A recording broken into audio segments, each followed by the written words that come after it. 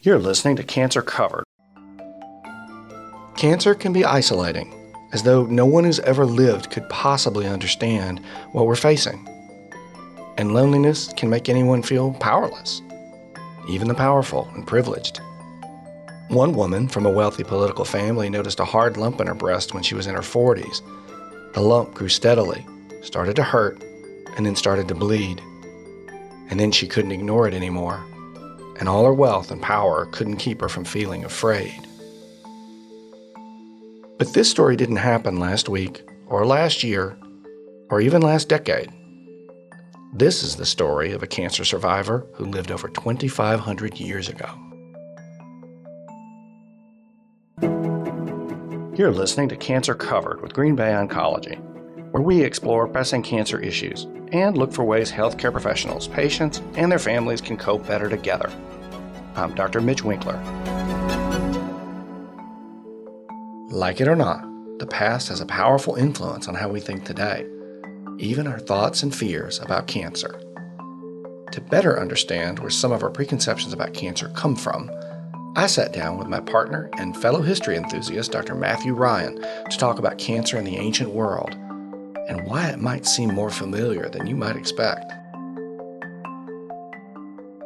So Matthew, recently I've been rereading The Emperor of All Maladies by Dr. Siddhartha Mukherjee, which is a history of cancer going all the way back to the ancient world and even the fossil record to developments just a few years ago. It's a great read, won the Pulitzer Prize, highly recommended.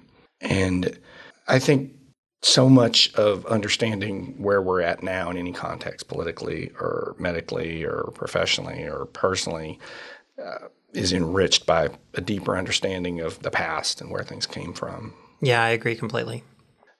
There's a story in the book that I've been thinking about a lot, and it's about a woman named Atossa. And even though she lived a long time ago, about 500 BC, there was so much of her story that sounded really familiar to what I see in the oncology clinic from day to day, and probably sounds familiar to women who've dealt with similar problems. Can you help set the stage for us a little bit about what was going on in 500 BC and who this woman was? Sure, yeah. So Atossa was one of the wives of Darius. Darius was the head of the Persian Empire, which was the most powerful empire in the world at the time.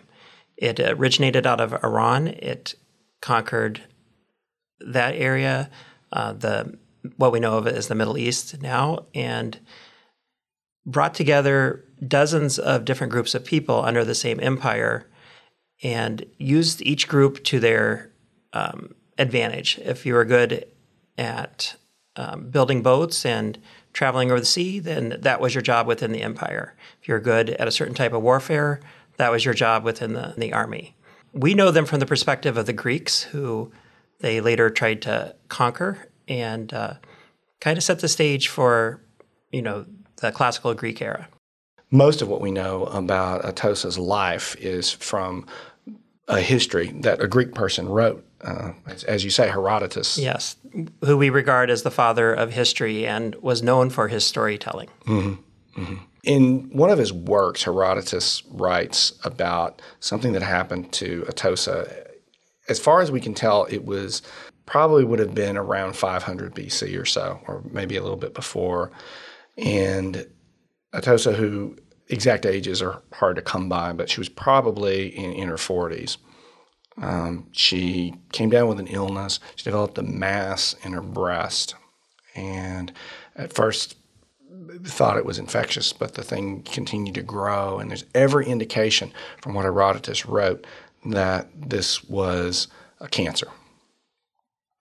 And the Greeks actually knew about cancer, and we know that they knew about cancer because the Hippocratic authors wrote a lot about cancer. They actually described its behavior. They knew that it grabbed on, was hard to separate from normal tissue because, they did some early innovations in surgery. They also knew that it could burrow under and go hidden for a while and then appear somewhere else at a remote distance. And that was, they described its behavior as crab-like, like a crab burrowing under the sand on the beach and then appearing somewhere else. Yeah, ultimately giving our name cancer. Right, because that's the Greek word for crab is cancer. No one should carry the burden of cancer alone. And while every physician approaches cancer with their own unique skill set, we all agree on this one simple idea. Hi, I'm Dr. Gayu, a physician at Green Bay Oncology. The truth is, a cancer diagnosis can make you and your loved ones feel isolated and overwhelmed. And these moments are exactly when you need support the most. That's why all our doctors rely on the support of our team of qualified medical professionals. And here's two of them. Hi, I'm Madison Young. And I'm Tom Beckers. As social workers, we see how meaningful connection brings strength and healing to patients and loved ones facing cancer every single day. Our patients and physicians agree. Sharing your experience in a safe space with others is powerful and therapeutic. That's why we offer a free monthly virtual and in-person cancer support group facilitated for you, wherever you are on your cancer journey. So whether by internet, phone, or in person, you'll have access to the support of a community on a similar path. To join us, visit gbOncology.com and click on Support. Do we know anything about what happened with her illness? Yeah, through Herodotus, we know that once she found this, she withdrew, that she would stay at her room, that she would wrap herself in a shroud and not see anyone, that she completely, at the height of her power, withdrew completely from society. Mm-hmm. Yeah, I mean, this was a powerful, engaged woman, and it must have been a blow to her, and it affected her a lot like it would affect women today. I mean, it's a real setback. Yeah, unfortunately, we see this today, and it's a very natural reaction to knowing that you feel a lump and thinking the worst case scenario. And we see patients that withdraw and have that initial fear to bring it to medical attention because they know what it means and what's ahead of them. And there's a lot of fear that can create a barrier to seeking care. There weren't a lot of treatment options at the time in the ancient world for cancer. There were some people in some places that were innovating it. I mean, we know Imhotep, an Egyptian physician, which was even before this time, did some early experiments with surgery, and you even wrote about cancer. We know that the Hippocratics had done some experiments with surgery for cancer and usually recommended against it. Yeah, they quickly found that doing less was more when they were facing cancer because they didn't have the tools to make it better. Do we know anything about what happened next to Atossa? I mean, did she just withdraw and die, or did she seek treatment, or is anything known? So Darius had a Greek slave who obviously had some medical background, and he offered to excise this, to do the first recorded mastectomy in history. And his name was Democedes. What does that tell us, that a slave who'd presumably been captured? Well, slaves doesn't necessarily mean that he wasn't educated or highly thought of. Mm-hmm. Having a Greek slave could be a highly educated, what we would call physician, that since he'd offered to do this, it obviously had the confidence and the experience that he must have done it before and been educated on how to do so. So mastectomy wasn't an unheard of thing in the ancient world. I mean, we can reasonably infer by just Democedes happening to know how to do a mastectomy. Correct. And again, I think it's really important for our listeners to keep in mind this is millennia before the development of anesthesia. Sterile technique, antibiotics. So it's a very crude surgery, painkillers of any kind. I mean, do we know anything about what happened afterwards? Did she survive?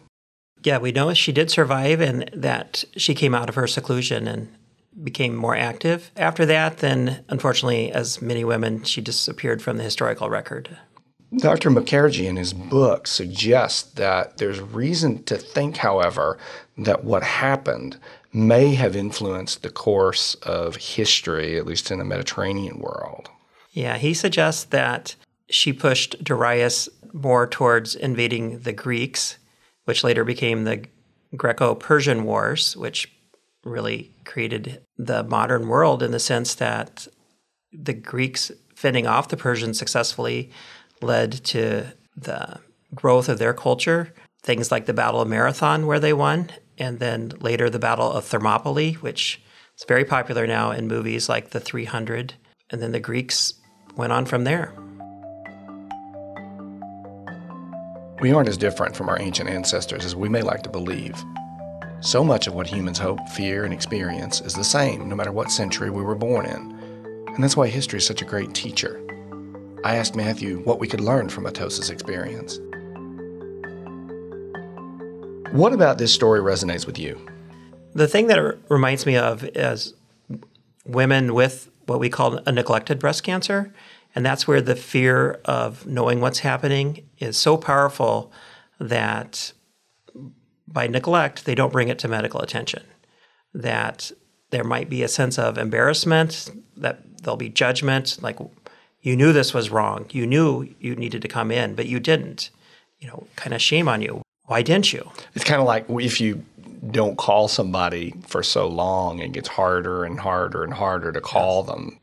So when I see someone like that, I acknowledge it. I mean, you can't just ignore it, but I don't dwell on it. And I give permission that that fear was understandable and we're going to look forward. You're here now and we're going to do what we need to do. That was part of what resonated with me about the story, too. First of all, as I said earlier, how familiar it was and how if you just change a few facts about the circumstances, how it's a story that could be happening today. And how familiar some of the dynamic was of, the emotional impact of what it was. And also in thinking about Atosa's story, about how many women and people throughout history have faced cancer and struggled with it and struggled with some of these same emotions that people today still struggle with. Yeah, we see it regularly. For myself, one of the comforts that I take from history, studying all sorts of things, is whatever I'm going through or whatever political turmoil or social upheaval that we might be facing, finding something familiar in history, finding an echo of it in history and recognizing that so much of what I'm looking at that seems insurmountable, people have dealt with before, and maybe many times before. And there's something about that really comforts me. Yeah, no, I agree. Because cancer is more common in older adults, as the average lifespan increased in the 20th century and older people became a bigger proportion of the population, cancer became more common and more commonly talked about. This led to the idea that cancer is a uniquely modern problem. But it isn't. Matthew, do you think there's a misunderstanding of how long cancer's been with us? Yeah, many people think that cancer is a more modern disease brought about by modern pollution, modern chemicals, smoking. We know that that's a big part of it. But this story and many like it show that cancer is as ancient as we are. Yeah, and Dr. Mukherjee in his book, in fact, the first chapter of his book, he talks about the earliest fossil records that we have of, there's one that's about 20,000 years old. It's a jawbone from the same part of Africa where Professor Leakey did a lot of his work on the early hominids. And it's a jawbone with a very obvious tumor in it, probably a lymphoma. There's a similar record from a similar time all the way over in South America, in Chile, in a particularly arid environment that's perfect for natural mummification. There's one of the air burial practices of the indigenous people that lived there at that time. There's a very well-preserved specimen of a woman with an abdominal tumor. Yeah, it's been around as long as humans have been. Matthew, what lessons should we, and especially our patients, take from the history of cancer? Yeah, that fear of coming in and facing this, we want you to know that we do this every day. We see this every day. We're here to help you. We will do everything we need. Treat this and treat you that we can, and come get help that we can give you. Mm-hmm. And that they're not the only person who's ever had to deal with this, that people throughout all time have had similar problems. Yeah, and we can do a lot more about it now. Mm-hmm. Matthew, always great talking with you. Thank you. Pleasure to be here. Thanks for joining us on Cancer Covered. Please let us know what you think by leaving a review. To learn more, read our blog, request an appointment, search available clinical trials, or even apply to become a member of the team, go to gbOncology.com.